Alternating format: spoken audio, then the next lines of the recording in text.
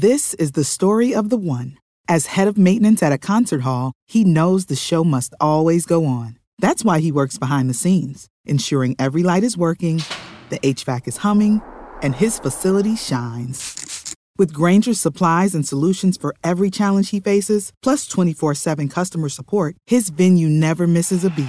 Call quickgrainger.com or just stop by. Grainger, for the ones who get it done.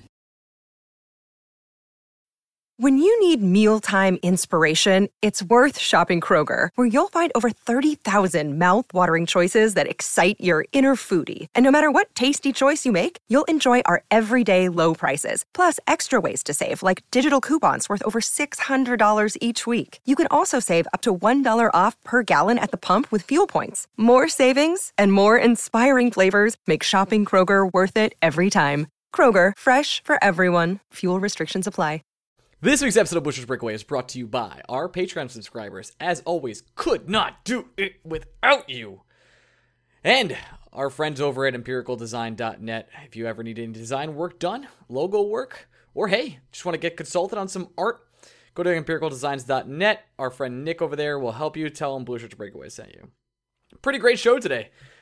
Everything you wanted to know about this Ranger season in this episode. Me and Greg break down the lines. Then we have our good dear friend Rick Carpinello on. Then we come back, do some David Wright talk. Greg cries once or twice.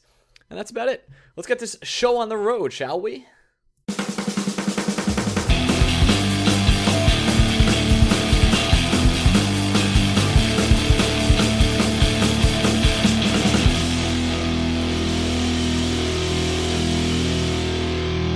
Hey, Blue Shirt Breakaway fans, welcome to another week of the Blue Shirts Breakaway. I am your host, Ryan Mead, and I am here with my co-host, Greg Kaplan. Greg, say hello. You lay off the drugs today, buddy? What's going on? I am now, Ranger season is here. I'm at complete peace. I have nothing to be upset about. Things are great in my life, except for the things that aren't great. But that's for everyone, right? Is there a league who builds less hype for opening night in the North American sports fandom than the NHL? Tennis. I thought you and I talked about this earlier today.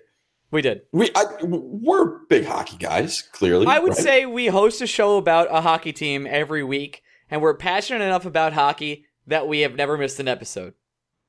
I just feel like there's no buzz for opening night. I asked you today, and this makes me a bad hockey fan and reveals my colors, are there games Wednesday? There are games Wednesday. Turns out, with a quick Google search, there is. But you know in other sports when opening day is happening. I mean, MLB, you know opening day is like a fucking festival. Obviously, NFL is also a festival weekend. And the NBA not as much because the NBA, the lead up is Christmas. But, I mean, the NBA subreddit is freaking out over like preseason games and LeBron James shooting a 2 yesterday. But hockey season seems, they have no buzz. I've seen no promos. I've seen nothing. But I honestly, and I don't think it's because I avoid channels that are leading up to opening night. I'm watching NBCSN every weekend for soccer, and I just don't get any. There are a couple promos, but it doesn't even feel like a build up towards hockey. It's just like, oh yeah, that's coming up. It's like, oh, hockey's back, guys. The only reason I know hockey is like really back, other than following the Rangers, is the Rangers have gone out of their way to make sure they're personally hand-holding every single Ranger fan to be like, it's going to be okay. We might be bad, but hey, we might not. Because they're not only they're doing a town hall, but they've done like press conferences. They're doing like all these special events for season ticket holders and people that want to show up that they've never done before, which makes you think like they know what's happening. And I appreciate they're doing it, by the way. I've noticed that they put a lot more work into their media recently and kind of reaching out to the fans. I think it's been a great job by them. Yeah, we probably shouldn't be so negative at the start of this podcast. We got a lot to talk about. A lot of talk. There's been a lot of negativity around Rangers Town, and I just don't like it. I don't like it one bit. And for me, it's not even negativity. I've just been sad for like the last week. Well, yeah, you have a lot of reasons to be sad. One being David Wright, and another being another 5. But it's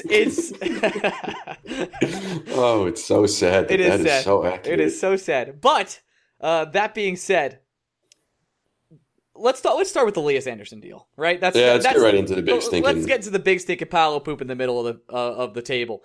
Sure. I don't care at all that Elias got sent down. I know people on the internet were raging and like, is Elias a bust? We drafted a bust again. Guys, like, if you watch the Gorton presser, And Gordon's pretty straightforward in that presser, by the way. And he seems like he's pretty down to earth, and he's just giving it straight. They like Lias to get more time in the AHL. I don't think that's unreasonable. Gordon says he's a 19-year-old, that he'll only be able to get like 6 or 7 minutes ice time at the NHL level. Why not play him every single night at the AHL level? He says he's almost ready to be an NHL player and a contributor.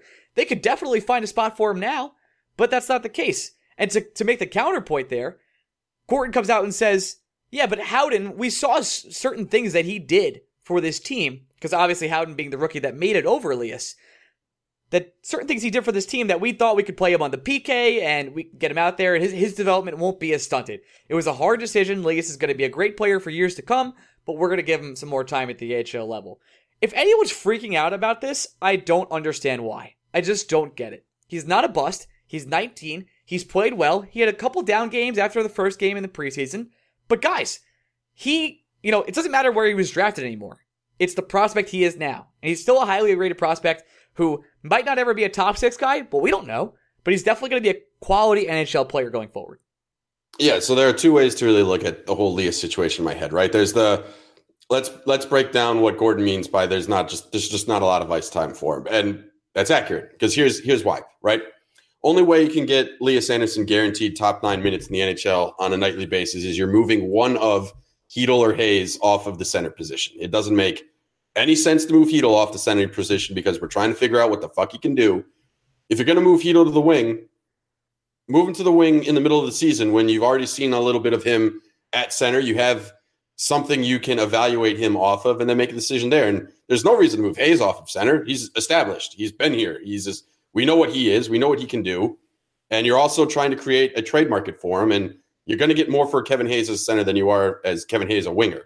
So it doesn't make sense for either of them to move off of the center position. And then the argument is, well, okay, then is Lias just not good enough to play in the NHL? No, that's not the case. The Rangers want to make sure Lias is playing north of 15 minutes a night. There's no way that Lias Andersson, even if the Rangers were to roll 4 lines, would be guaranteed that much ice time in New York. It's just not going to happen. So where can you send Lias to get that much ice time in a controlled environment? Hartford. This isn't that hard. And it's not like Lias is going to be playing with stiffs in Hartford. The line Lias would be playing with if he made the NHL roster is not that much different than the line he's going to be playing with in Hartford. He's going to be with maybe Cole Schneider and Ville Meskinen. That it's a step down for sure from the Mesnikov and Lettieri, but let's be honest, it's not that steep of a drop. He's basically playing with NHL players in Hartford, and he's going to get 18 minutes a night doing it. Maybe more. They're gonna play him and see what they got in that kid. Like, this is an investment for the Rangers. They traded up to get him. I still don't think they wanted him as the primary target, despite being told by multiple sources that he was the guy. But they're gonna do everything possible to make sure he succeeds, and that would be playing maybe upwards of 20 minutes in the AHL, and that's not a problem for anybody. Anyone who's out there freaking out like this kid's a bust is not. This year is meant to experiment. We're meant to try things.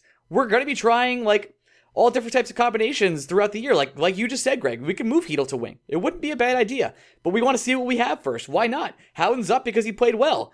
Lettieri made the team in the last 2 weeks because of the way he played. So let's try and see what we have going forward, and I don't see an issue otherwise. And going back to the bus talk, because it's just unnecessary. He's fucking 19. What are we talking about here? Yeah, he's a teenager. Who cares if it takes him an extra year or two to get NHL ready? He's a fucking teenager. I think we're just so used to these kids that come up and fucking kick ass now that we're kind of calling people that just automatically aren't amazing busts, when that's just not the case for 98% of players. You have to be a very special player to come up and just be amazing right away. And Chytil is kind of like that. Yeah, I almost wonder if Filip Chytil wasn't taken in the same draft class as Lias Andersson, if this conversation would even be happening. But it's not Lias's fault that Chytil is just developing on a different curve. That has nothing to do with Lias. No, nothing at all. No, and I know that they're paired together and they're like good bros, and you've seen pictures of them together, and separating them is crime. And you're killing brohood again. Yet New York Rangers, is there anything better than the New York Rangers are good at or better at than killing brohood and ruining it? They're just like, oh, you guys are good friends? Let's separate you. It's not personal, Ryan. It's just business. It's just business. That's all it is. We're trying to win a cup. It's a 19-year-old center who is going to be over here in North America for the first time, and we're ready to declare him a bust because he didn't make the team out of camp. You're just fucking insane.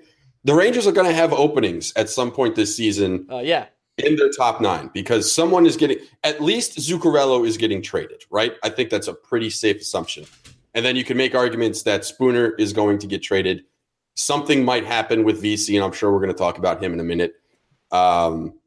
Hayes is on the block. There are plenty of guys in that top 9 that are on the block, which means there's going to be room for Elias Anderson before the trade or after the trade deadline immediately. There is nothing wrong with letting him play hockey in Hartford and see what he can do. And honestly, he's not even, as much as I love Elias Anderson, he's not even the best player that got demoted to the AHL this week. Eli Tolvanen in Nashville didn't make the Predators out of camp. Yeah, that's he a fucking bust? No, he's definitely not. He's not a bust. It's just insane, Ryan. Yeah, I'm ready. If you're out there and you're angry that Elias isn't up, he'll be up. Like, what are you worried about? He didn't make the starting roster? Dude, he'll be up in a couple weeks. Someone will either get hurt or they'll Howden maybe. Guys, you don't know. Howden might come out of the box pretty slow, and they're like, well, you know what? Let's just bring Elias up. Screw it. And there's a Howden argument to be had here because not even an argument, a conversation, I should say. When Gorton made his comments saying that Elias needed top 9 minutes, he wasn't going to get that there. That wasn't him also saying that Brett Howden isn't a top 9 forward going forward. It's that the Rangers decided it's more beneficial for Brett Howden to get limited ice time in New York than it is for Brett Howden to be playing second line minutes in Hartford. And I actually completely understand that mindset. It's hard to develop 2 centers at the same time in the AHL. It's because where the whole thing in hockey is the whole thing in the NHL is the Rangers are saying that they're not going to evenly share time for all their players, which is fine. That's usually how teams operate. You want to play your top line the most minutes, so on and so forth, work your way down. That's fine. But it's even harder to say you want to give Elias Anderson top line minutes, but also develop Brett Howden in Hartford if Howden's not going to get the same minutes, and then you're also taking minutes away from other guys that need time in Hartford. And it has a rolling effect. So it's difficult to develop 2 top 9 centers in the AHL at one time. So one would make sense to develop a little bit in New York. And who did the Rangers feel like their development long-term is going to be less impacted by getting 10 minutes a night? Clearly Brett Howden. And that's fine. I don't think we're nuts to say Howden has a slightly lower ceiling than Elias Anderson. I don't think that's insulting to Brett Howden. I think that's just not every prospect is built equally. But I think they can end up being very similar players, but we don't know that. You know, they both could exceed or underperform. But right now, like you said, playing him on the second line, like, why not just play him up here? Get him some time give him a cup of tea. Elias has had his cup of tea. He's done it.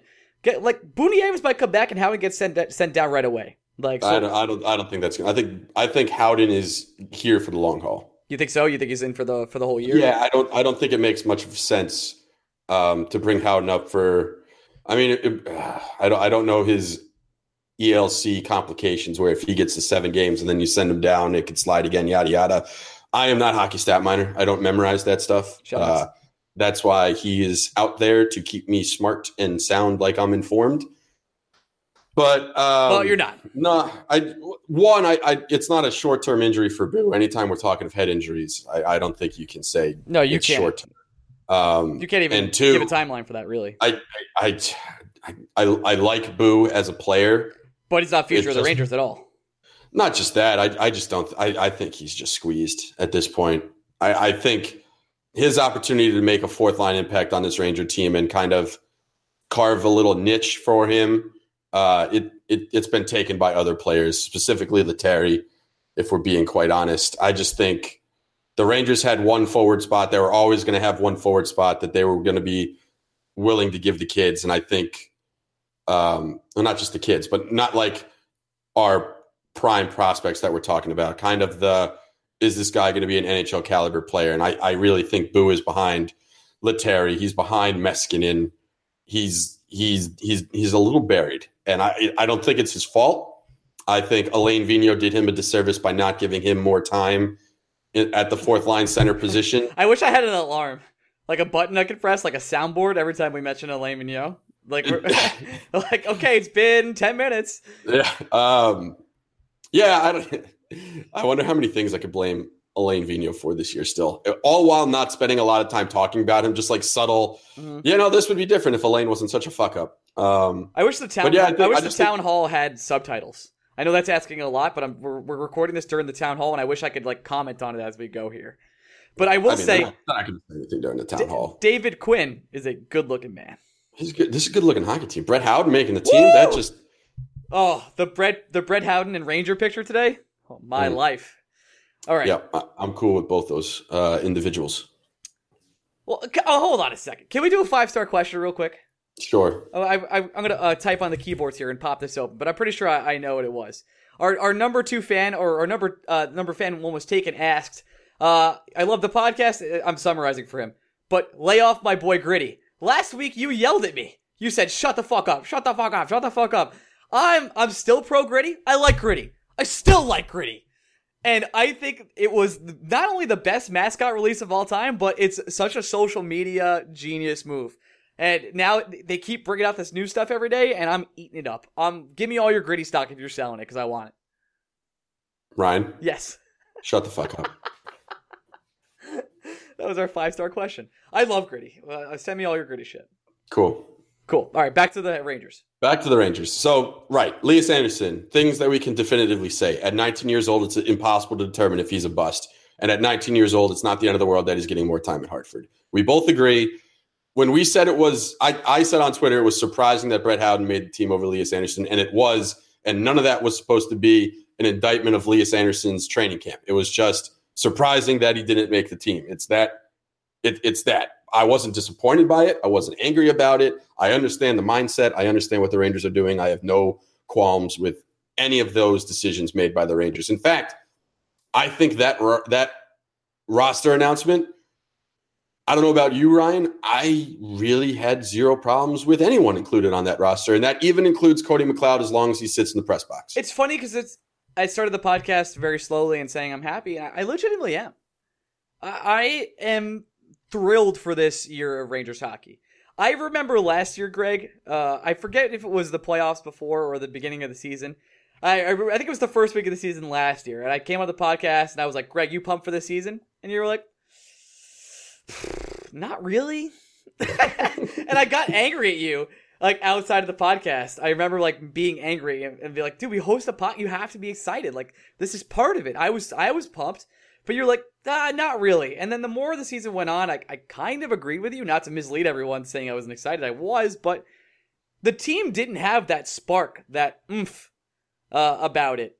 To make reference, I read an article today about the Minnesota Wild, and the way they described the Minnesota Wild was, the Minnesota Wild are a hockey team. I have no positive or negative feelings about them. That's how I felt about the Rangers last year. I was like, this is a hockey team. We got Shattenkirk. That's really exciting. I'm not sure what to expect. Can't wait to see Ryan McDonagh and Shattenkirk play together, have a knockdown defensive pair. That never really happened. And watching the team wasn't exciting halfway through the year. This team from the start is going to be fun as hell. Like, we're going to talk about the Lions here in a second, and the power play has me salivating. I can't even, like, think straight looking at it. So watching the development of some of these players this year and watching Buchnevich get unleashed is going to warm my heart in a way that has not been warmed in over a year of watching Rangers hockey. So I ask you this question, Greg. Are you excited for Rangers hockey this year? All right. Excited is a funny word. I agree with you 100% that this Rangers season is going to be fun as hell. And the thing that makes it fun as hell for me is you can clearly see that there's a plan, and you can see how the Rangers are planning to execute that strategy. And I think when you're following a team as closely as we are following the Rangers and spending as much time every week talking about the Rangers as we do, it's refreshing when you're going from listless ship in the night without a captain to, look, we're stuck on the rough seas, but here's how we're going to get out of it. And at some point in time, the seas are going to smooth out and it's going to be an enjoyable ride. And that's going to be fun. It like we've been talking about, they're young as fuck. Anytime you're watching a young team, regardless of sport, it's fun because kids are going to flash brilliance and it's going to get you excited and thinking about what the future can hold. And even the mistakes they made, it's like, all right, well, let's see how they learn from it. You're not as angry about a loss as you would be if your team was trying to push for a playoff spot or if they were a roster constructed of veterans. You don't have the patience for mistakes because those type of players, it's not that they shouldn't be making them, it's that they should be minimizing them. And over the last 2 years, this Rangers roster has been unable to minimize their mistakes. I don't want to say excited because, again, it's going to be a tough year. We're going to have weeks on this podcast where you and I come on the podcast and the Rangers have lost every game they played last week. And that's going to happen a lot. It's going to happen a lot, and we're going to have to find some positives to talk about. And it's not just going to be us shitting on the Rangers parade all the time. And that is it's not easy. It's going to be difficult. I'm not overly excited for those weeks where the Rangers go on West Coast trips and lose every game 5-2. And because the West is loaded. The West is loaded, and the Rangers defense is Swiss fucking cheese. But the Rangers defense being Swiss cheese this year is actually kind of by design, whereas the last 2 years, the Rangers defense being Swiss cheese is, I'm not doing it. We're talking about how excited we're talking about the new culture, Greg. Yeah, and we're going over the line soon, and that's when we'll go deep on our individual takes about some of these defenders. Well, why wait? Yeah, why wait? Let's do it now. So to answer your question, excited's not the right word, but it's not like last year when I remember on the podcast, you straight up asked, Greg, you're excited for the season. I was like, should I be? No, it was worse than that. It was way worse. It was, I honestly think it was like, Ryan, no, I am not. Yeah, you were like, Ryan, I'll be honest with you, I'm not excited for Rangers hockey whatsoever. And I was like, excuse me? I'm sorry. At the end of the day, who was right?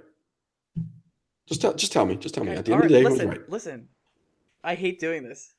Just say it, Ryan. You were right. Wasn't I, though? You were right last year. This year, I'm all in. There's too much new. There's too much culture change. The funny thing is, you say there's too much new, and this roster is almost exactly the same roster the Rangers had at the last game. But it just feels like they're new players. Because it's a new system. It's going to be fun to see how an actual coach coaches this team. And it feels like Quinn is actually installing his culture. And you know what? Kill me, sue me. Culture matters. Can I kill you? Kill me. Kill me, anybody, please. He said on a podcast to the public. Culture matters. Like, I know the sabermetrics and all that really is going to be telling of how teams perform and all that. But at the end of the day, like, the culture, like, Alain Vigneault didn't talk to anybody. David Quinn is putting emphasis on making sure there is an energy around this team, and every single player has reported there has been. So why wouldn't I be excited? This team might not get more than 75 points this year, but it'll be more enjoyable watching this team get to 75 points than it was watching an Alain Vigneault team get to 100. Most standing projections have the Rangers in last. And it's tough because at one point, I get it. I'm not here to say that this Rangers roster is good. On the other hand, it feels better than what the Islanders have. It just feels like one team. I'm looking at the Islanders roster I was earlier, and I was like, are we not better than them? Because I feel like we're a lot better than them. Yeah, it's weird. And it's also one of those weird things where I don't want to be angry that people are saying the Rangers are going to be butt because it benefits the Rangers to be butt. Like, it's not a bad thing that the Rangers might only get to 72 points. No, it's not. That gives them probably fourth best odds. And Gorton gave the cupcake. Comes to getting Jack Hughes. Yeah, Gorton gave the cupcake answer, which was like, of course we're a playoff team. I'm not going to tell these guys they're not good enough to be a playoff team. Most of these guys have been in the playoffs. And he's right, but he's also wrong. There's just the team has a lot of talent, but it's not talented enough to really get through.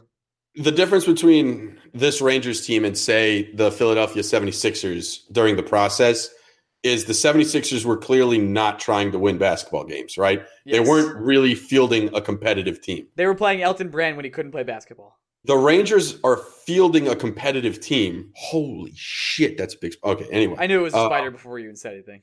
Oh my God, dude. This one it's the size of a fucking Buffalo nickel. Not cutting this out. All right, keep going. Anyway, it's a competitive team the Rangers have built. It's just not good defensively. I don't think there's any reason for us to. No, we'll score a lot. And I think we're gonna lose a lot of games like 6-4. And I think there'll be a streak during the year where the Rangers somehow pull up like a 6-game win streak, and we're all really excited about it. Like it's all coming together. I don't know. It may be in April, so we'll see. Okay. All right, let's go through the lines, shall we? Shall we? I'm also sending you a snap at this fucking spider. I actually just got it. I'll pick it up in a second. KZB is the. How did you just get it? I haven't sent it to you yet. Oh, I didn't get it. It's somebody else. Now I got it. Now you got it. Popular guy I am. KZB top line. Like the line's cooking. It's looked the best during preseason, and it's only preseason, blah blah blah. But at the same time, for the last 2 years, it has clearly been the Rangers' best line. There's no reason to break it up now. I like that Quinn is giving it a shot at the beginning of the season. I understand what some people say by suggesting spread out your best wingers, especially during a season where emphasis is on development. So putting someone like Kreider with Hedl sure does make a lot of sense because you're trying to give Hedl as much options as possible. But at the same time, you also, I just feel like we forget how young Booch is sometimes. And I think it's important to keep Booch in a position to succeed, especially this year. So if you got KCB at the top, it's got the most chemistry. They've had the most time together of all the Ranger lines that are going to be running out this year. It's a legitimate number one line in the NHL. Yeah, and Booch is 23 years old. Yeah, I'm here to see how good it is over a full season. It's important to find out for sure. I couldn't be more excited for that line. That's obviously our best line by a lot. I think I'm going to do a little plug here. Drew Way wrote a piece for our website about that. If you want to go read more about the KZB line and the effectiveness of it. Sure did. Next line we have is VC Hayes and Zuccarello. This line's interesting, right? Like my first take was, is this really what I want as my second line? And I know that I feel like the lines 2 through 4, even we do say that. I mean, I feel like lines 2 and 3 are kind of interchangeable. Yeah, 100%. I'm a little surprised they didn't want to put Zuccarello immediately with Hedl. Just to, again, for the same reason why you would put someone like Kreider with Hedl, give Hedl as many options, proven NHL scoring wingers to make him as successful as possible out of the gate. I will say VC looked bad during preseason. I really don't think there's anything else we can say about that beyond that. At the same time, is there a player on the Rangers who has more chemistry with Jimmy Vesey than Kevin Hayes? Probably not. No. So if we're going to use this first part of the season to figure out what the fuck Jimmy Vesey actually is, and we're going to give him just a mulligan out of preseason, it makes sense to put Vesey with Hayes. And it also, their games kind of do complement each other because Kevin Hayes sometimes just feels allergic to shooting, whereas shooting is all Jimmy Vesey does. So and Zook sets up both. Yeah, and Zook is not afraid to pull the trigger either. It's a solid line. It'll definitely help both Hayes and Zook's trade markets. If those two have success together, they're going to look better. The Rangers are going to be able to ask for more on the trade market. So there's long-term strategy in making that your line in the sense that you need to put someone next to Jimmy Vesey to give him a legitimate chance, and you need to make sure Hayes and Zuccarello are featured in the beginning portion of the season. So I get it. It makes sense to me. I can justify it. The next line is Spooner, Hedl, Fost. And this is a line I actually really enjoy. But I could make a case that Spooner and Nemestikov could be in the VC spot. And maybe that will happen down the road here. But let's keep to this line for now. Spooner, Hedl, Fast. I'm really interested to see what Spooner will do under Quinn. Again, like you said, I think he just could be trade bait. He could be on a performance level. This is his chance to prove himself as an actual scorer, and that could be traded to another team. And are these the appropriate line baits for Hedl to be playing with? I mean, Fast is a player that is perfect for Hedl, I think. Is a veteran presence that can keep Hedl on his toes and will able to keep him like sort of protected on that line. Yeah, Fost being with Hedl, I think, is kind of the. I mean, how many times have we talked in this podcast about Hedl being like a Swiss Army knife? He really is the jack of all trades. Oh, he's when it comes to this Ranger lineup. You could have told me Fost was on the fourth line with Howden or on the third line with Hedl. It makes perfect sense to me, either way you put it, because he is just a bona fide NHL winger who has the ability You don't lose anything offensively with him. You definitely gain a ton defensively with him. He's going to be a good safety blanket for Chytil. Whereas Spooner at the end of the season for the New York Rangers was a scoring machine. He had 20 points in 18 games? Yeah, you're going to want to see what you have with him. Yeah, and Spooner also is, for lack of a better term, a bit of a defensive liability. So putting Spooner on a line with Fost, who again is a guy that is going to help your team defensively. Underrated two-way player, and always has been.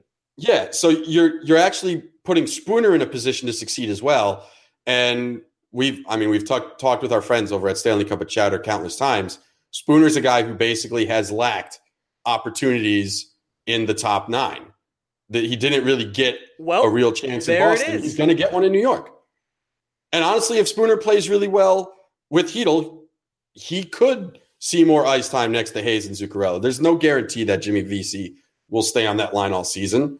And I think Spooner is a good piece to put next to Chytil to start. It's not going to be a high-scoring line. It doesn't have to be a high-scoring line. But all three of those pieces seem to complement each other well. The last line is Namestnikov, Howden, and Vinny Lettieri. The thing about this line in general is I don't hate it. And it's the fourth line. Like, having Namestnikov on the fourth line feels strange to me. Howden's going to be scrappy, and so is Lettieri. I want to give Namestnikov every bit of the benefit of the doubt that I'm giving VC for his bad preseason, but it wasn't a good preseason. And quite honestly, it wasn't a good end of the year for Namestnikov either. It was not. Turns out when you leave playing 2 All-Stars, you look a little worse. I mean, it's not just that, though. I hate just saying anyone can play with Kucherov and Stamkos, blah, blah, blah. No, you have to be a good NHL player to keep up with good NHL players. It's just something seems off. I don't quite know what it is. I don't see Namestnikov on the fourth line as a punishment per se, but I think it's easy. It's pretty easy to say he didn't earn himself a bigger role with the New York Rangers. I could sit here and overreact to this. If I was going to overreact to anything, it would be putting Namestnikov on the fourth line. I'm like, he's a return for our biggest trade, but it's just not a big deal. I think he'll be up on the second or third line before we know it. And at the same time, again, like we talked about with Chytil, it doesn't hurt to have actual NHL players playing alongside your rookies. And Brett Howden is going to start his NHL career playing next to Vladimir Namestnikov, who has experience playing with 2 of the best players in the NHL. That helps. It benefits your young players to have that kind of player on his line with them so he can learn on the job. And as for Lettieri, he earned it. That was I honestly believe it was an open competition for the 12th forward spot, and Vinny won it. I think it would not have hurt my feelings if it also went to Ville Meskinen. It would not have hurt my feelings. Michael Lindquist really didn't establish himself in training camp. Don't think so. So that was a little disappointing, but look, I got no complaints about Vinny being on that fourth line. He's trigger happy. I like having trigger happy players on a fourth line. He's not afraid to stick his nose where others may be a little bit more tentative. I'm all in for it. That's a solid fourth line. I like it when the coaches say, listen, this is an open competition. Anyone can make it, and they mean it. Because Vinny making the team is a testament to that they actually stuck to their word. If you played hard through preseason and camp, and we like the way you play, you can make this team. That's exactly what happened. Yep. Let's do these defensive pairs, and then we have to talk with our good friend Rick Carpinello. Oh, we do? Oh, okay, Coach. All right, so Shea McQuaid is the top pairing? What? So unlike with the forward lines, I really don't think the Rangers are going to have like a clear-cut top pairing. I agree with you. Like Shea McQuaid might take the ice first, but we really might see a scenario where all 3 defensive pairings are playing the exact same minutes every night. At first, when I saw that Shea was paired with McQuaid, I was like, what the fuck is happening here? And then the more I thought about it, Ryan, I'm not going to lie to you, it kind of makes a little sense. Just their styles. No, I'm not ready for this. Their styles. You can see what David Quinn is trying to do with all his defensive pairings, right? He spread out his more offensive-minded defensemen and put them with more, I don't want to say stay-at-home guys, but bodies in the zone, right? Shea is more of an offensive-minded defenseman. The Rangers are trying to see what he can do as a two-way defender. But where Shea's game is right now, you see some elite offensive ability. So what do? You pair him with Adam McQuaid, who is, for lack of a better term, a stay-at-home D. He's not lack of a better term. He is. Like, right. That's what so he is. if Shea is organizing the breakout, McQuaid is lingering a little bit behind to make sure numbers aren't coming back the other way. Same thing with Stahl Pionk. Pionk is definitely, especially compared to Mark Stahl, an offensive dynamo. And we're seeing it because the Rangers are putting Pionk, and we're going to get to the power plays in a little bit. But we'll do the power plays with Rick. How about that? Yeah. Well, Pionk right now is quarterbacking the second power play unit, which means two things to me. One, the Rangers see him as a force offensively. And two, Tony DeAngelo is not playing opening night. Both of those things are fine. And putting Pionk with Stahl, again, similar style where the forwards are going to be playing with the similar type of players. Whatever forward group is out there with McQuaid, Shea, they're going to see the same thing when they're out there with Stahl and Pionk. And to a point, they're going to see the same thing with Smith and Shattenkirk. Smith isn't quite the traditional stay-at-home defenseman. No, he's not. But Shattenkirk is going to be in charge of leading the offensive movement from the defensive zone, whereas Smith will be able to linger back a little bit. I don't love the idea of Brady Shea playing with Adam McQuaid. At the same time, I love the idea that David Quinn has a system he wants to run, and he has all these defensive pairings with the ability to play that defensive system. It makes sense from A is paired with B standpoint, because you have an A and a B with every defensive pairing. It feels like there's a reasoning behind it. Right. You can see the plan. I don't think David Quinn is saying Adam McQuaid is a top pairing defender. I think David Quinn is saying Adam McQuaid's game plays well with Brady Shea's game. Ideally, the Rangers would have a defender not named Adam McQuaid who can provide Shea with the same balance. But right now, Adam McQuaid is the best thing the Rangers have in terms of that balance. So I am 100% fine with the Rangers just saying, look, this is what we have. We have a plan in place for our defensive unit. This is how we're going to carry out that plan for now. Not going to be pretty to start the season, but this is the makings of how I want to run my defense. And if anybody's going to benefit from this the most, Brendan Smith. Brendan Smith is being given every opportunity to succeed. And ride a choo-choo. Yeah, I'm ready, man. I can't wait to get all the tweets that are like, hey, Brendan Smith made a turnover and they scored. It's all your fault. Brendan Smith is getting the biggest opportunity on the Rangers blue line because he's going to get to play with Shattenkirk.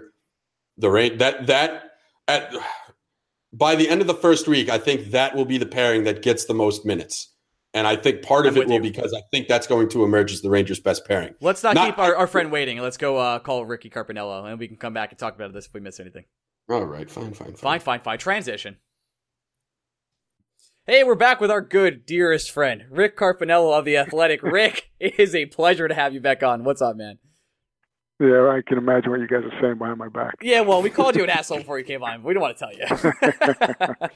All is good. How are you guys doing? Doing pretty well. I have a question I asked Greg at the start of the show. I'm going to ask you. Last year, at the start of the season, I asked Greg, are you excited for Ranger season? And he said no. This year, he said something not similar, but a different take on it.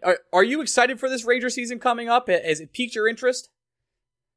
I am, as a person who has no dog in the fight. I don't care if they win or lose, but I've been doing this for, as you know, many centuries, and I've never seen a rebuild. I've never seen a rebuild, ever. So this is brand new to me.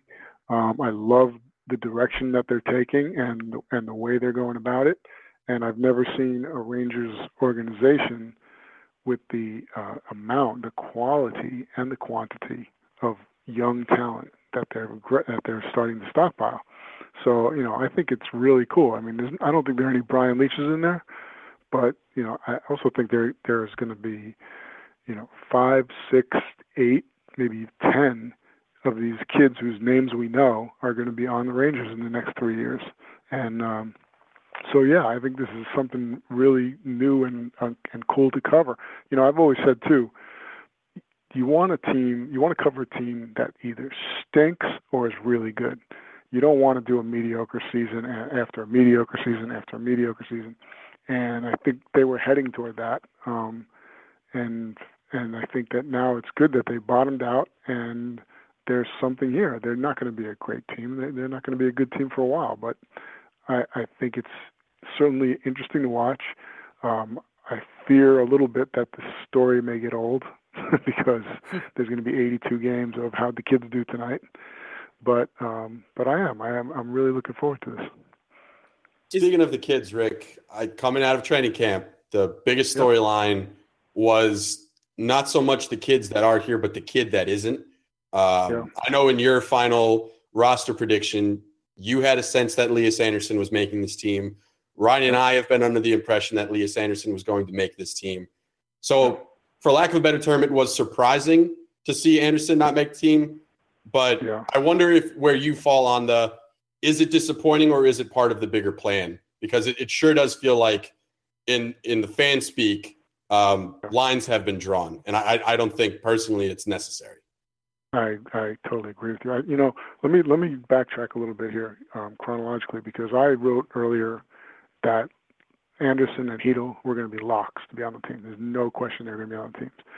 And then I started getting some whispers and hints from the organization that don't be so sure that if Howden really has a great camp, he'd be more adept at playing the fourth center, and one of the other two, most likely Andersson, because Chytil's pretty good, and would have to go back because they don't want him to play wing, and they want him to play a lot of minutes.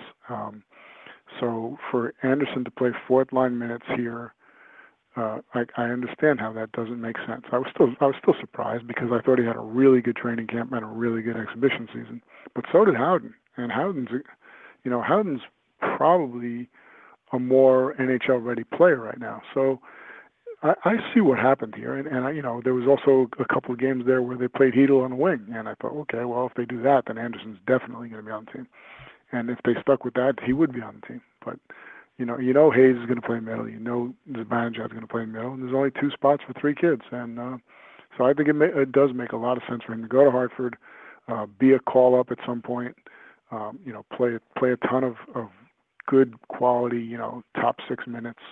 And see what happens. But there's no question in my mind he's going to be an NHL player. There's no question in my mind that the Rangers absolutely love him. I think this, I think a lot of the reaction that you're talking about is a bunch of nonsense. He's 19. I don't know of anyone who at 19 years old we could make definitive statements like he's a bust or he's not living up to expectations. Maybe it's just that he's 19 and he's a teenager and the Rangers see that he needs to improve on his game. And they feel the best way for him to improve on that game is playing 15 plus minutes a night in Hartford as opposed to 10 minutes a night in New York. I'm fine with that. With Cody McLeod. Yeah, great. Right. So I agree with that. And, at 19, Pavel Brendel was still a prospect. So, you don't call people a bust at 19. You don't. And this kid is not a bust. This kid's going to be an NHL player, and he's going to be a good NHL player. How high his ceiling is, we don't know that yet. He showed me a lot more offensive ability than I thought he had in the few times, relatively few times I've seen him. And the rest of his game, his 200-foot game, is really good. Howden's 200-foot game is the same, although he probably doesn't have the offensive potential ceiling that this kid has. I think it makes all the sense in the world when you really look at it for him to go back and play. And also that, this year is not about this year. This year is about not even next year. It's about 2 years from now. This is going to be a journey for this team. There are a number of kids that are going to arrive next fall, and then there's going to be another number of kids that arrive the fall after that. And Andersson's going to be ready when that happens, and some of these guys that are playing ahead of him now are not going to be here. There's no question that probably by the trade deadline there's going to be a lot of roster spots that need to be filled, and he'll certainly be one of those. So, I think to me it makes all sense in the world when you really look at it. But I was surprised, yes. How have you felt so far about Quinn's culture and what he's done for the team? Have you noticed anything in particular, a change of energy around the team, or? Absolutely, yeah, absolutely. It's amazing. It's night and day. He's got a little bit of that Tortorella in him. I like that. but the good part, like he's respectful, and he doesn't try to scare the crap out of the kids, and he's not going to be punishing people, or after one offense, but he's very regimented in how he wants things done, and his practices during training camp were the one-on-ones and the two-on-twos and three-on-threes were so intense. There was a lot of battle. You saw kids getting knocked on their asses, and you don't see that in training camp. There were no fights or anything, but there was a lot of real intense game level battle, and you don't see that. They do a lot of things in I don't want to say half court, but just the blue line in. They'd have two nets, either facing each other or side by side, and they'd have battles going on both nets, and then they'd switch and they'd battle in the other net, and it was really cool to see. But he's really making a point of teaching, of calling people aside, veterans and kids, call them aside. You could see him chatting with them at length on the ice, and then he pats them on the back, and the kid nods, and they go back to work, and it's quite impressive. I don't expect miracles out of him either, but I think it's going to be a way different look for this team how it competes, how it plays, and also the system is going to be a lot different. Rick, outside of Lias and Howden, was there a roster move that you would call a surprise, or was there a roster move you would classify as more difficult than others? Do you mean among the final 23? Yeah. Yeah. Well, I mean, I was not surprised that Vinny Lettieri made the team because he had a tremendous preseason. But if you told me before the season that he would make the team, I would have been a little surprised. I was surprised that the handling of the Tony DeAngelo thing, where I think they kind of did their homework and figured out that he would be lost to waivers, where originally I think they felt it would be 50-50, and so they decided he's not going to Hartford because he's not going through waivers. Not at 20. What is he? 22. Yeah. They don't want to. Yeah, they don't want to do that. So, that surprised me a little bit that they decided to keep him rather than risk losing him, because I in truth I don't think he's in the picture when this team is good again, unless he really shows a lot of improvement. And he might. He had a good camp too. But I don't think the surprise would have been if they kept Bolesky and McLeod, and Bolesky got hurt, so took care of that.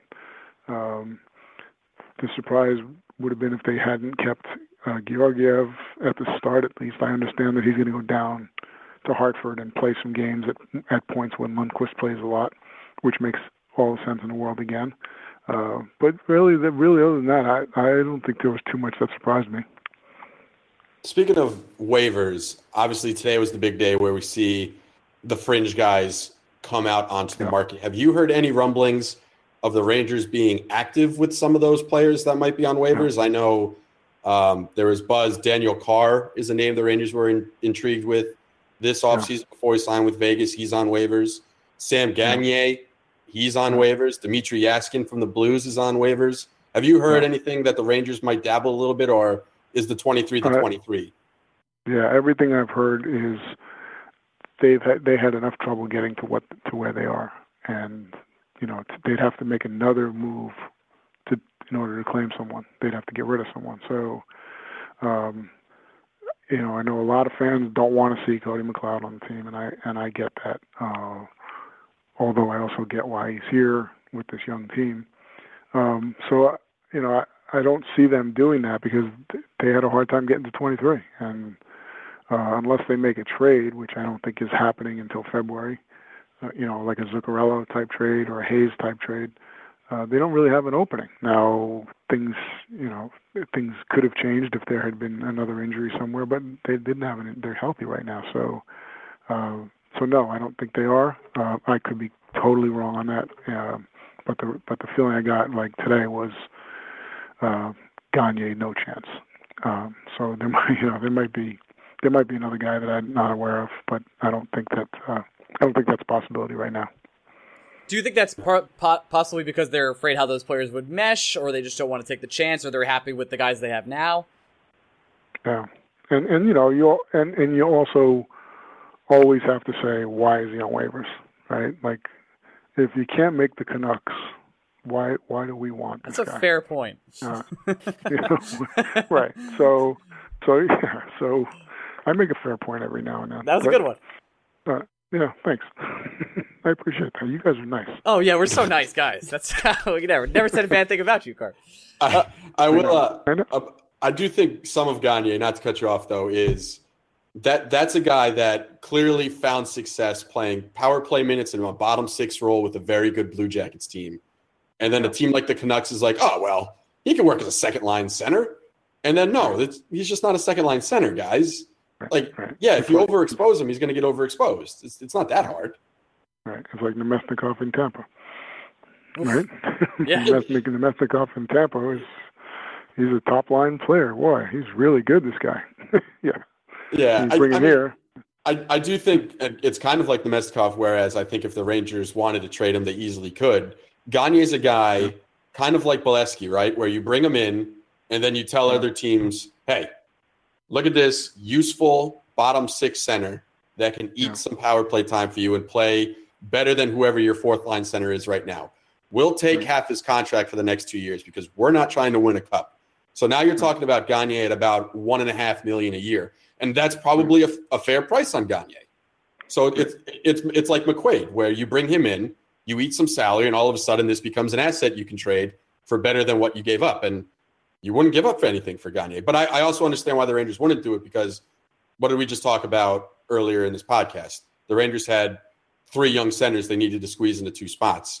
Now you're going to say you got 3 young centers to squeeze into 1 spot if you're bringing a guy like Gagne. Exactly. And it doesn't make sense on a lot of, you know, you may not be able to trade him because you have to do this quickly. You have to claim him quickly. You may not be able to trade him. Then what do you do?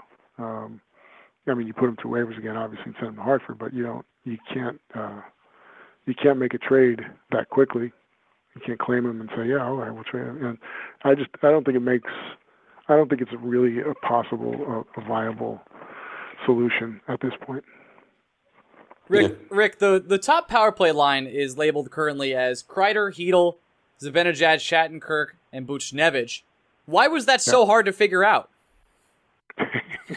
Well, I don't understand.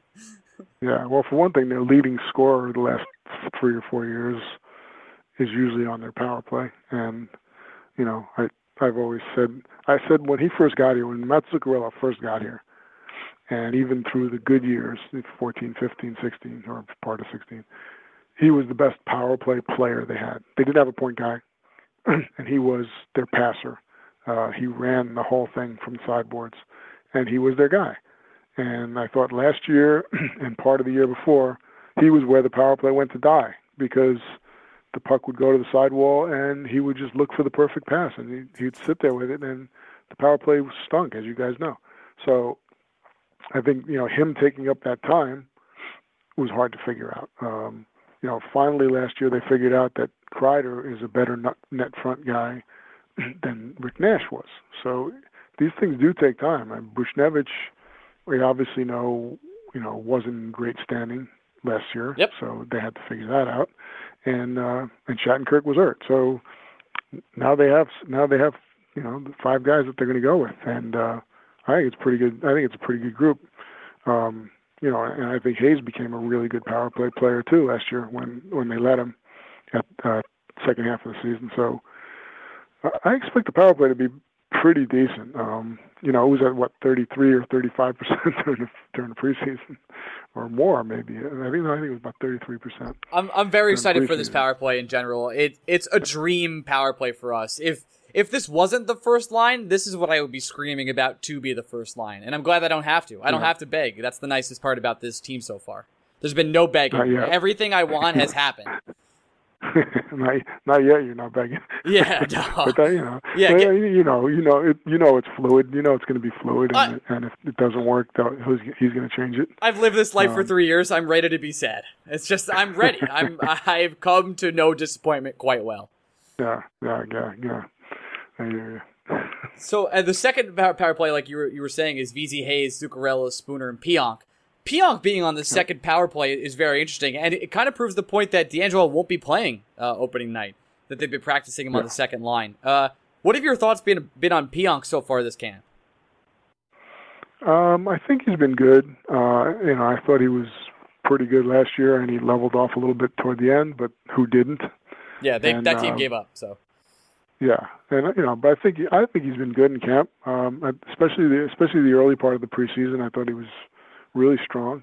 They like obviously his skating, but they like the way he can defend too, and I think that's the only thing that's holding back D'Angelo is his ability to defend, and they already got a guy like that in Shattenkirk. And I know I'm probably going to open up a can of worms here. Oh boy! But I like. First of all, let me say I like Shattenkirk. He's a tremendous person, a great guy, and I also think in this league he's a star type player. Mm-hmm. But I don't think you can play him in a shutdown type role, and and so you can't have D'Angelo too. I don't think you can have both of them in the lineup at the same time, unless. Shattenkirk's not going to change. Maybe D'Angelo can change his stripes and learn to defend a little bit better. And if he does, again, he's still very young. He's got a lot of skill. I love the way he plays with a little snarl. And I think, you can't have both of them. But D'Angelo can still save his career and still make an NHL player out of himself if he learns to defend. I don't know where we started with that, but I think we started with Pionk. I don't think your floodgates of saying that Shattenkirk isn't a shutdown defender is that hot of a take, to be honest with you. I think that's kind of been his MO when he came here, especially. He's an offensive defenseman. And we saw quickly. Yeah, we know. We handle those people on Twitter like, we finally got this guy who took a discount to be here. Why is he the shutdown defender? Because he's not, man. He's a quarterback in the power play who's a really offensive dynamic player who's an all-star type player, but is it going to be the guy who shuts everyone down? Right. And he's not. And you guys and we discussed my Twitter reactions last time we met. Oh, yes, we did. And so somebody came on the other day and said, when is this narrative that Shattenkirk can't defend ever going to stop?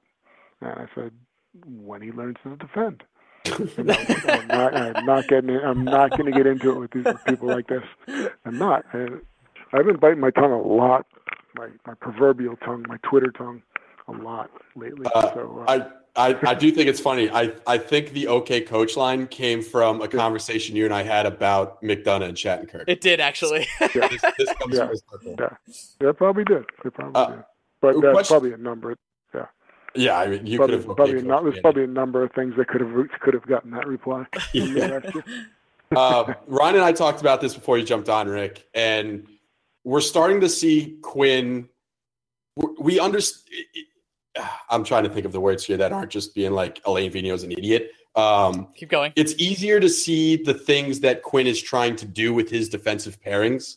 If you go down the list, it's almost like Brady Shea, top end skater, can handle the puck in the offensive zone, paired with Adam McQuaid, who's a bit more stay at home.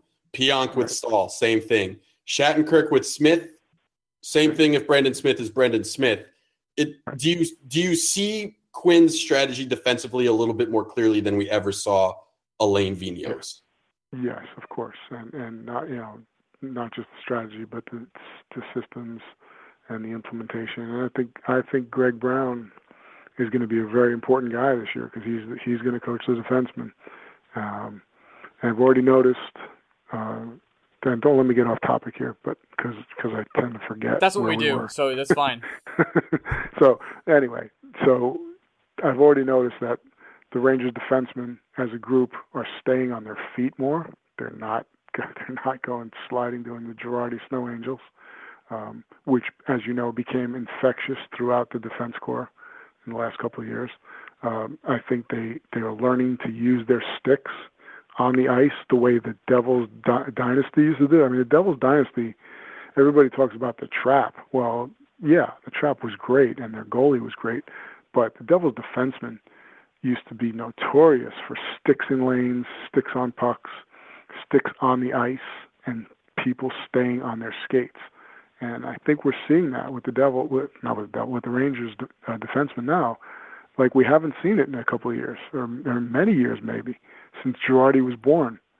So I think that you are seeing a very definitive change among the defensemen. Now he also likes, and he has, fortunately, 3 righties, which is a good thing, because Brendan Smith can go back to his side and Shea can stay on his side, and I think that makes a lot of sense. Smith was comfortable playing the right side, but should he play the right side? Is he that good a player that he can switch over left to the right? I think he should be on the left side, and having 3 righties and 3 lefties makes a lot of sense. And the guy you guys haven't mentioned yet is Clayson, and I think he starts as number 7 or 8, whatever. But I think he's going to play. I think they got him for a reason. They liked him. They saw him against the Rangers in the playoffs 2 years ago, and they liked him. They saw that he was able to play with Carlson to whatever level of success or failure they had, but he was able to play with them. So he's another guy who could be in the mix for playing time. And certainly, of course, there's going to be injuries too. So yeah, well, I think that and I think in the system, obviously, where they're not chasing the puck so much, where they're more tightly grouped, where they're not playing that whatever man-to-man, whatever you want to call it, where they're kind of more in a zone and they're moving as a group of 5, as opposed to the chaos that ensued last year and the year before. I think the defensive way they play is going to be completely different. I think the happiest guy in the whole world is going to be number 30. Yeah, I will say, when you brought up Clayson, and this is a point that Ryan and I have talked about on the podcast before, and it's even more imperative this season because the Rangers, again, they're not exactly playing for a playoff spot. There's no law that says Mark Stahl has to play every night. If the Rangers feel like playing him twice a week to keep him fresh is the easiest way to get Freddie Clayson in the lineup for 30, 40 games, there's no reason not to do it. You just don't have to play Stahl. You don't even have to play Stahl 60 games. You do not. No. And if he doesn't play well, there's no reason to play him at all. Because if he doesn't play well, he's going to be out the door in June. So, there's no reason to play any of those guys. I mean, Brendan Smith, you want to play him because you want to get his trade value up. And because he's good again, Rick, okay? Riding that train. I forgot about that. I really hope Brendan Smith can, a.k.a. return to form. Not that he ever had an amazing top-level form, but I just think he is an NHL quality player that can provide quality minutes for the team. And it seems like he's bonded with the team. Not that I've stalked their social media, but I totally have. He's been hanging out with them more than anything else. He spent the summer with them. Looks like he got in shape. So he put in the work, and hopefully he can, show that on the ice. Yeah. I went to, this summer, I went to the rink in Stamford where that Ben Prentice has his conditioning and hockey coaching school. And I saw Kreider there, and then I saw Bunieves, and then I found out that Smith was back there working, and I'm trying to remember how many. Shattenkirk was certainly back there. All these guys go to this Ben Prentice for conditioning, and Brendan Smith was, he was supposedly working as hard as anybody because he obviously, his career was on the line.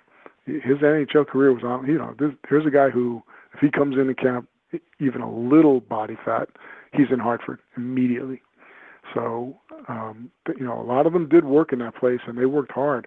And Kreider's down to 215, and he said he's stronger than he's ever been. It's terrifying. So, it really is. Yeah. I think he's a guy that I really want to watch this year because I think he could have a really big year. I think he's ready to break out. And he's an older guy, relatively speaking. He's 26 now, I think. Right? I think he's 28. He's 27 or 27. Well, whatever he is. I mean, you talk about. Somebody and I were talking about at practice the other day how it's funny how 31 like 27. Mark and 31 like Stahl and Zuccarello and whatever Shattenkirk is, 29. That's old now. It's old in hockey. Like what the heck? That used to be the prime. Are we sure Mark Stahl's 31 though? Have we seen a birth we've never seen a birth certificate. I mean, are we sure he's from Canada? Yeah, we sure. That's the thing. That is old in hockey, but it's not just hockey anymore, Rick. It's all sports. I mean, the NFL too. If you're over 30 and you're not a quarterback, how are you even playing? It's incredible, and we were talking about this at practice. That used to be your prime. When Brian Leetch was 30, he was winning Norris trophies. When the Rangers got Mark Messier, he was 31. And his career was just starting. It's amazing how the game has changed in that regard. And I guess it's just because there are more good players worldwide, and because the game's gotten so fast. But I don't think Mark Stahl is done physically.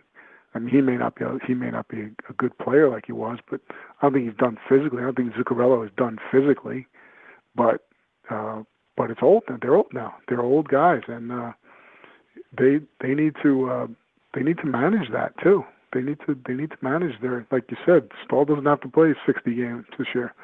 Zuccarello, I don't know what they're going to do with him, but if he fits with Heedle, Don Cheadle. If he fits with Heedle, and and that works, he's going to get minutes. But that's kind of like a third line. And that's Zuccarello is your leading scorer playing on the third line. It's funny you mentioned the old thing, because obviously you've heard the Artemi Panarin rumors a couple of months ago. And he's going to be 28 when he's a free agent, 27 when he's a free agent, and that's considered old. And someone's going to give him a 7-year contract, and people are going to be like, well, the end of that contract's going to be tough. Yeah, he'll be 34. That's not old at all. Right.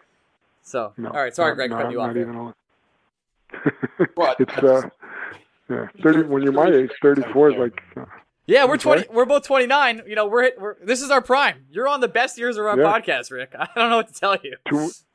2 more years, you guys are done. We're done. Oh God.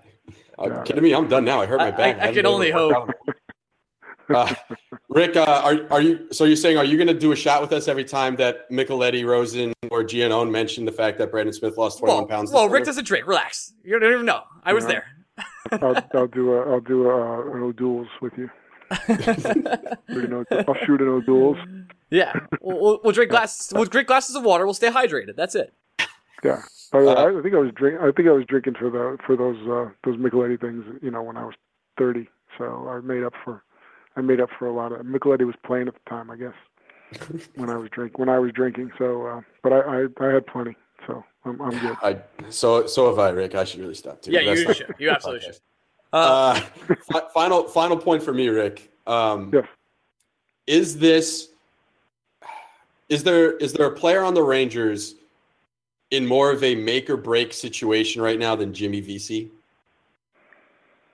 Well, Brendan Smith, but yeah. Besides Smith, someone else who doesn't have the baggage that Brendan Smith has. Yeah.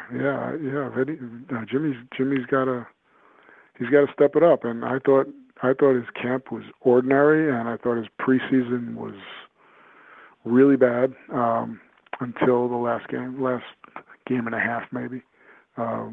He definitely, you don't want that guy being a fourth liner, and he doesn't want to be a fourth liner.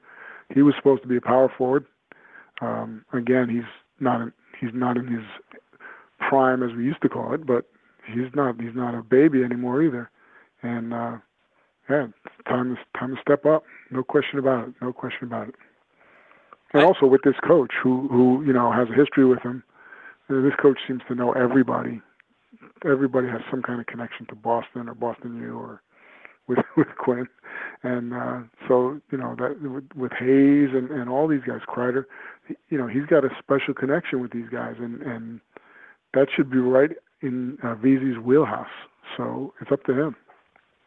I don't have any final thoughts, but I'd love it if you plugged what you do for a living.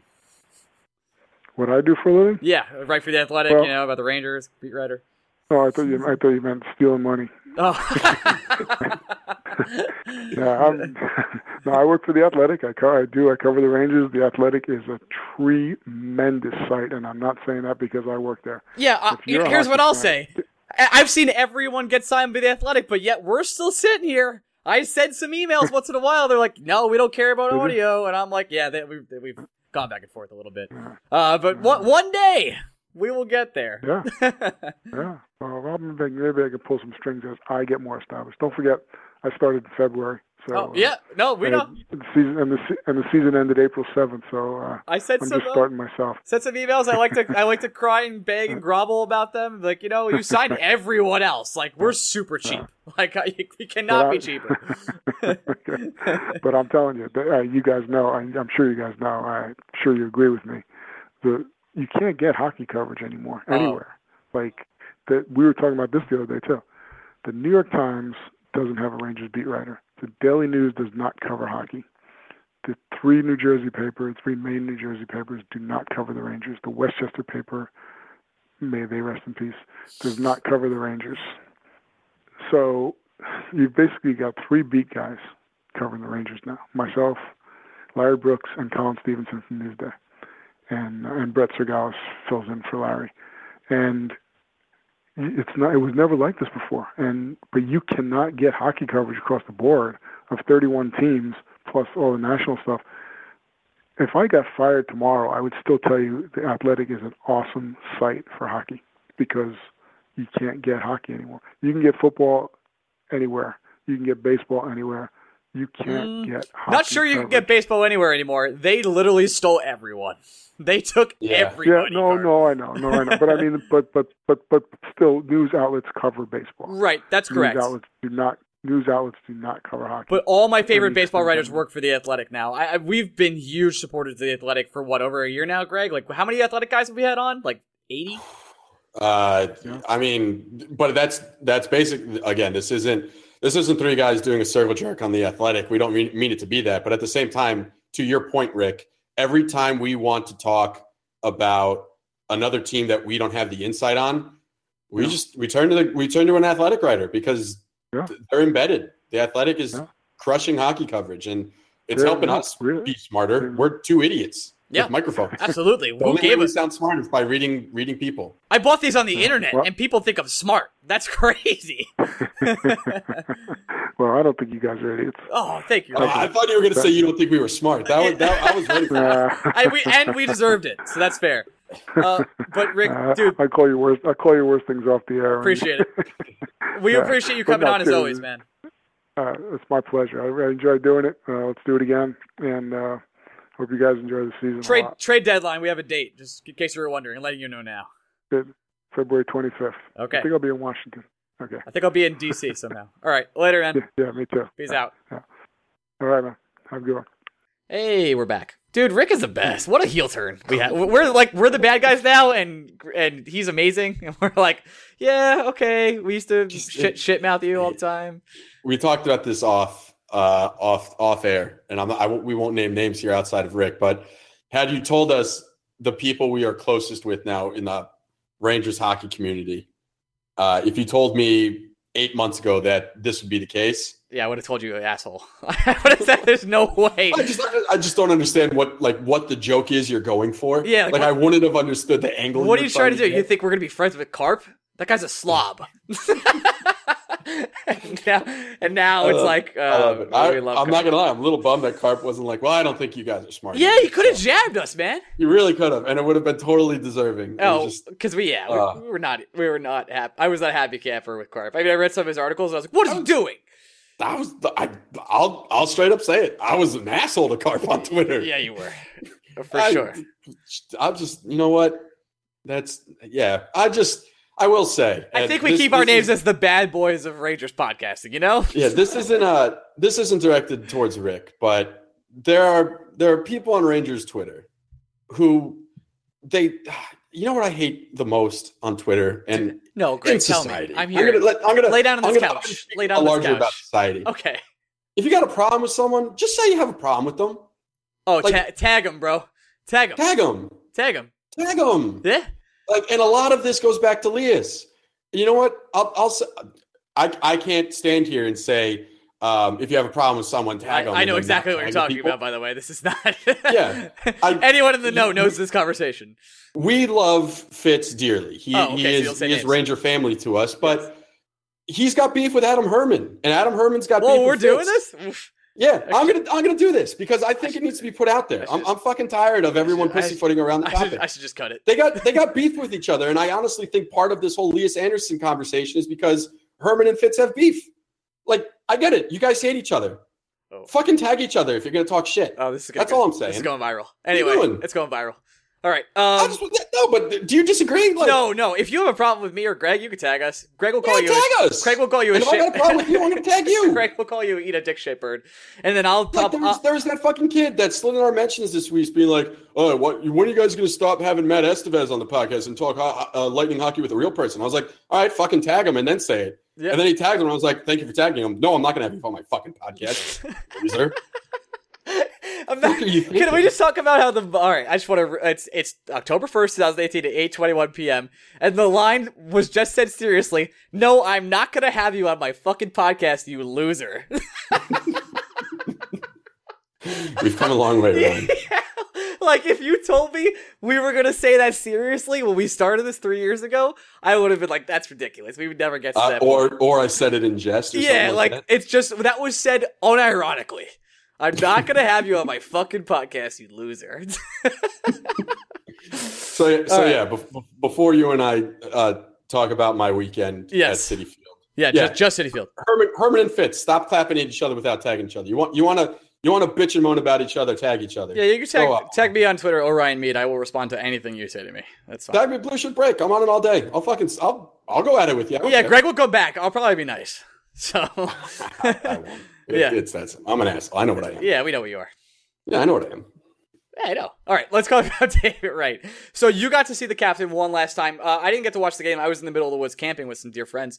But he did not record. How was the LSD, Ryan? Well, it was good, especially the part where I was in the woods. Anyway, guys, I don't do drugs. Stop asking.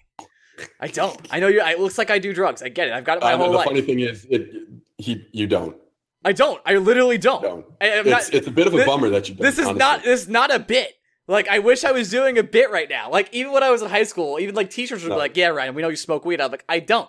What? Yeah, you're a bit of a square. It's a letdown. Well, not so much anymore, but I used to be really bad. But did David Wright record a hit? No, Peter O'Brien caught the pop out. So Wright appeared as a pinch hitter on Friday. Grounded out on the first pitch he saw, and then he got 2 at-bats on Saturday. The first at-bat, it was really set up to be this big special moment because Jose Reyes harkened back to 3 years ago and actually hit a double to lead off the top of the first. Jeff McNeil bunted him over to third. You can tell that the only reason why McNeil bunted there is because the Mets were terrified that McNeil might actually drive in Reyes, and they wanted Wright to have the opportunity. Yes. There's no other situation where Jeff McNeil, who's hitting .330, is going to be asked to sacrifice bunt Jose Reyes over to third base with nobody out in the bottom of the first inning. Yeah. But the fact that he did it was great. And then Trevor Richards, the pitcher for the Marlins, I guess shit his pants because he walked right. So biggest fucking letdown that was. But why? Okay, so you're on the Marlins, right? Yep. And maybe you don't like David Wright, and it is a rivalry. I get that. Why not just throw him a bean? Like, I see. My dad and I talked about this because my dad flew up for Florida from the game. So he was talking about, I forgot the exact pitcher he mentioned who threw a couple right down the middle for Mickey Mantle in his last game. But I vividly remember Barry Bonds sitting on homer number 755, the Giants playing the Padres, and Jake Peavy said, "I'm going to throw you 3 fastballs down the middle of the plate. If you hit one out, hit one out. But I'm throwing these down the pipe. Me against you, buddy. Let's see what happens."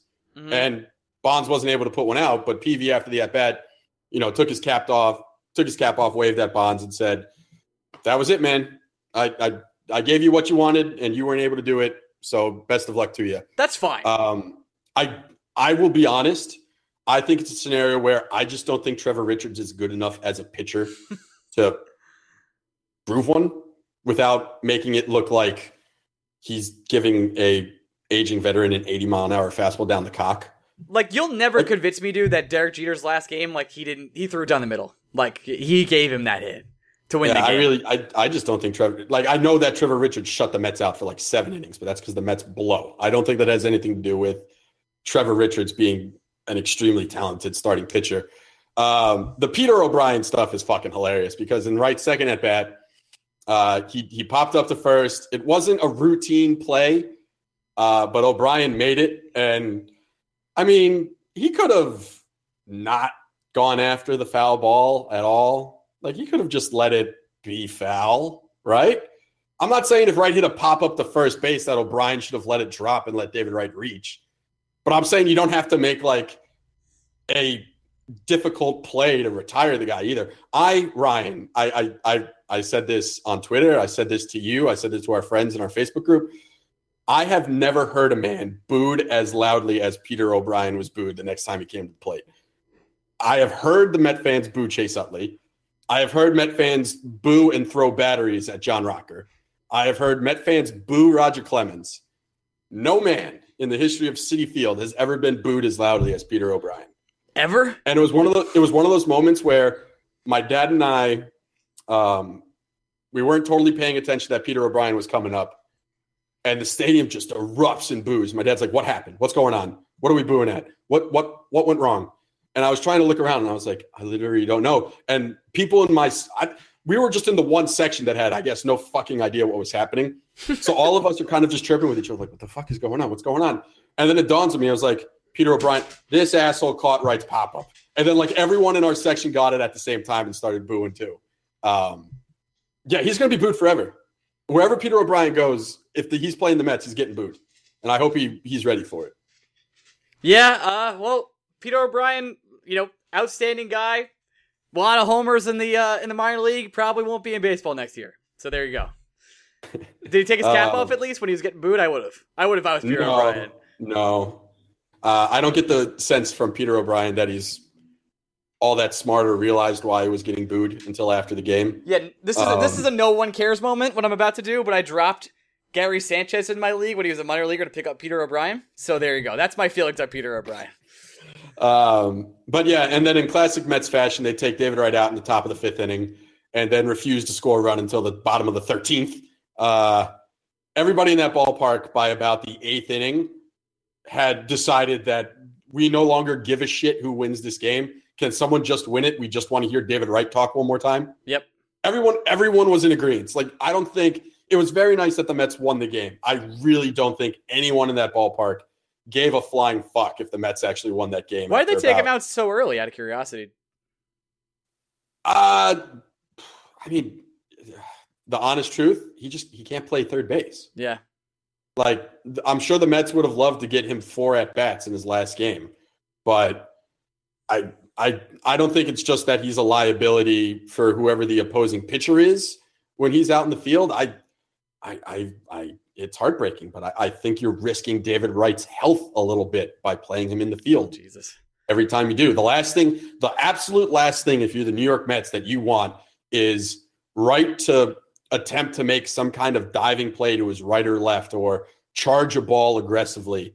And all of a sudden he comes up lame and he has to walk off the field with assistance and not on his own. Like, he's already leaving the game not on his own terms. The last thing you want to do is have him leave his final game injured. You don't want that to be the last memory David Wright gives you in a Mets uniform, because it's already so much of the narrative that if something happened in the 7th inning, Wright goes to his left to make a play at third base, he can't make the play and then he can't stand up. That'd be tough. That'd be extremely difficult, not just for the Mets, but it's hard enough for David Wright. I don't think they needed that as well. I agree with you. I want to just any more words on David Wright? I know you can go another hour. Yeah, I could. I mean, it's hard, man. It was a stadium full of men and women who were trying their damnedest not to cry the entire night, and I would say 70% of the ballpark just wasn't successful. I know every time when we first walked into the stadium, there were 2 moments where I was just like, "Oh fuck, this is David Wright's last appearance as a New York Met," and it's different for David Wright than it was for Mike Piazza, right? Because Mike Piazza he had his career; it was over. Well, not just that, but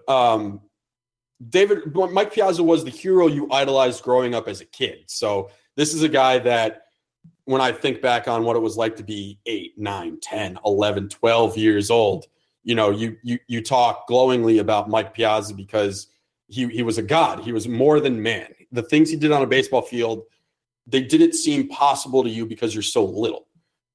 David Wright made his debut when I was 14.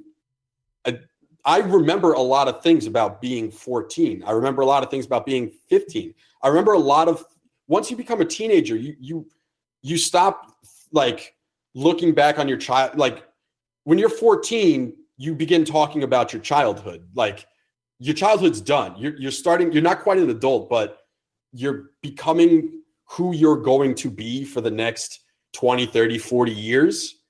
Obviously, you're in the very beginning processes of it, but you're getting mature. So this David Wright's not a guy I grew up with. David Wright is a guy I experienced. And I think that's a very big difference. That's kind of like we grew up with Brian Leach. We've experienced Henrik Lundqvist. So when Lundqvist retires, or it's going to mean a lot more to us than when Messier or Leach or Richter retired, even though those guys were very important for our younger years. It's going to be different because you create different memories and emotions with guys who are playing at their peak when you're starting to become a man. Like I remember what David Wright did the first day I got a beer at Shea Stadium. I remember what David Wright did. The first day I hooked up with a girl I met at a Met game. I remember what David Wright did. Like there are memories I have with David Wright that are very different from my memories I had with Mike Piazza. So the fact that Wright was such a great player for the Mets, was on his way to a Hall of Fame career. I still think there's a case to be made for Wright to be a Hall of Famer, all things said and done. But it's a different emotion for those kind of players because this isn't a guy I grew up with. This is a guy that matured with me. At the end of the day, David Wright is only 6 years older than I am. Yikes. That is not a significant gap. It is not.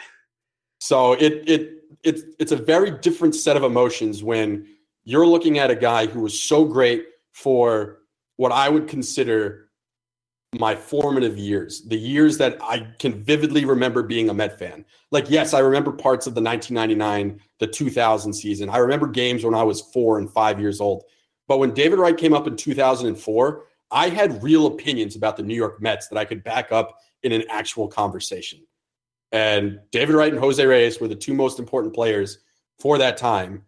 Unlike Reyes, Wright never left. Wright was taking from us, and that is just completely different. It makes it even sadder, to be honest with you. Yeah, we talked about this with Rick, how someone at the age of 35 is considered ancient now, but there are plenty of players in baseball who can be maybe not their all-star form at 35 years old, but productive. And David Wright was just not allowed to be that because his body betrayed him. And it's hard to go through that with, again, someone who growing up with is not the term, but I came of age with David Wright. There you go. And it's a bummer that it's a reminder that one, I'm fucking old now too. Like, I will feel old when Mike Trout retires. That's the moment I will feel very old.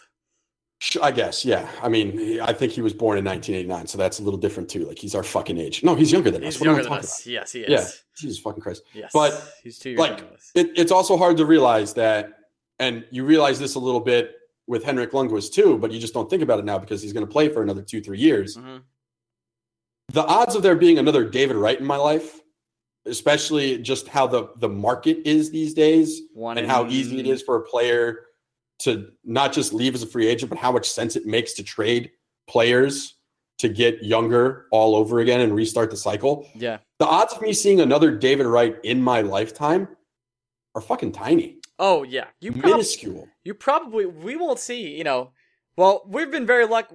We'll see how Igor is when he comes over. But we won't see another Henrik Lundqvist. That won't happen. But like, you won't see a guy who is a mainstay for your franchise for 15 years. As great as Michael Conforto has been, David Wright came up to the majors and never went back down. No, that was it. He was up and he was great. And he was all up that happened. And almost immediately great. And look at who you would consider faces of the Mets franchise right now. Jacob deGrom didn't make his major league debut until he was 26. They ran a ridiculous stat on. You look at Michael Conforto and Brandon Nimmo, mm-hmm. and I think they're both like 24, 25 right now. By the time David Wright was 24, 25, he already had 3 All-Star games under his belt. He had a 30-30 season. Like, he had all these accomplishments already. And it's just insane that you look at Conforto and you're like, Jesus Christ, this is a cornerstone bat that the Mets need to build on for the next 8-9 years. And you realize David Wright was already the franchise at Michael Conforto's age. By time, yeah. I mean, you're looking at right now a New York landscape, right, of players that there's probably only 2 players that could be the face of their franchise in the next 5 years that are also very young, and that's Gleyber Torres and Saquon Barkley, right? Those are the 2 guys that really. You think Judge? You wouldn't say Judge over Torres? Yeah, I don't know if Judge is a Yankee forever. I think we have to include Sam Darnold in this conversation just because you got to give the quarterbacks a chance. I'm not sure Judge will stay for. I mean, he is like the Yankees built him in a lab. And he is like, Yankee homegrown, so that's probably. But I guess you also worry about that body. I mean, it's not going to get any smaller over time. No, I worry about it a little bit. Obviously, he's a tremendous player, all-around great guy, and you couldn't ask for anything more than him. But Gleyber Torres seems like he could be that Francisco Lindor type that just sits around and is at shortstop for the next 10 to 12 years easily. If I had to guess, I would say Torres and Judge have all the possibilities to be that guy. I think Darnold has the possibility to be that guy. Kristaps. Yeah. That's the crazy thing about Kristaps. Even he's already behind the ball. Like, he's been hurt a lot. He's been behind the ball, and like he's gone through a lot of shit with the Knicks. Like, why wouldn't he maybe leave? He might. He doesn't leave, I think I think Durant's on the team. Regardless, New York is, I think, first and foremost a baseball town. But New York reveres its basketball stars a level higher than they do even their baseball stars. Absolutely. It's just not a question. We've never had one outside of 2 years of Melo. Yeah. And Melo's hard to root for. Hard. Really hard. I mean, yeah, I think Porzingis, we have to include him in the conversation. It's just funny because the Nets, they play in Brooklyn, but they're not really playing in New York. And then, and then you go through hockey, it's just pretty much, what is it, Heedle? And even then, as I'm not counting. It's hard because we're still playing in the Hank era. Mm-hmm. So I don't think all of these guys are going to be under that Hank shadow. I don't think we can have a conversation about, is this guy going to be a face 6, 7, 8 years down the road because we're just blocked by Hank. We can't have the conversation yet because Hank's here. We're obviously still anyone under the age of 22 is very possible. But and then for the Islanders, it's Barzal, and that's really it. Yeah, and for the Mets, it's who is it? Yeah. No, it's gonna be tough. It's gonna be tough for the Mets. Who is it? I mean, Syndergaard is still so fucking young. I was about to say Syndergaard is my take for the Mets, but yeah, well, we'll see about that. We'll have to have a long conversation about the things the Mets need to do this offseason. This 5 minutes went a lot longer, and you were correct. You're going to ask me to bring up David Wright and be like, yeah, summarize it in 5 minutes. That was a good conversation we ended up having. I'm glad we had it. I would like to keep it going, but we got to record 10 minutes. Good news is we have nothing to talk about for our 10-minute extra. I know. Jesus Christ. That happens to us all the time. All right. All the time. We'll talk football. It'll be fine. We'll do that. All right, guys. Next week, going to be a little different of an episode. I will be traveling to Switzerland on Friday night. I won't be back till the following Sunday. So I will be recording via phone. And you will hear a message at the start of the next podcast. It'll say, "You're now recording," or something like that. And then Greg doesn't have software on his computer to edit usually shit, I'll be editing and I do all that stuff. I won't be doing that next episode. So we tried to give you a jam-packed reaction this particular episode. Think we did. Then what we're going to do is we'll go over the obviously opening night next and our initial reactions. We'll talk about Ryan, the next time we talk, there would have been regular season hockey games. I'm going to the game on Thursday, and if you want to say hello to me, hit me up on Twitter, slide in the DMs at Orion Mead. Always open for business, and I can always say hello. I already talked to some people that I'm going to say hello to, and pretty excited about that. So hit us up on Twitter, Blue Shirts Break, if you want to argue, if you want to add us and yell at us, Orion Mead. And anything else, Greg? Nope. Love you guys. Save big on your Memorial Day barbecue, all in the Kroger app. Get 3-pound rolls of juicy 80% lean ground beef for $3.49 a pound with a digital coupon. Then get select varieties of flavorful Powerade, Body Armor Super Drink, or Arizona tea for 77 cents each, all with your card. Shop these deals at your local Kroger today, or tap the screen now to download the Kroger app to save big today. Kroger, fresh for everyone. Prices and product availability subject to change. Restrictions apply. See site for details.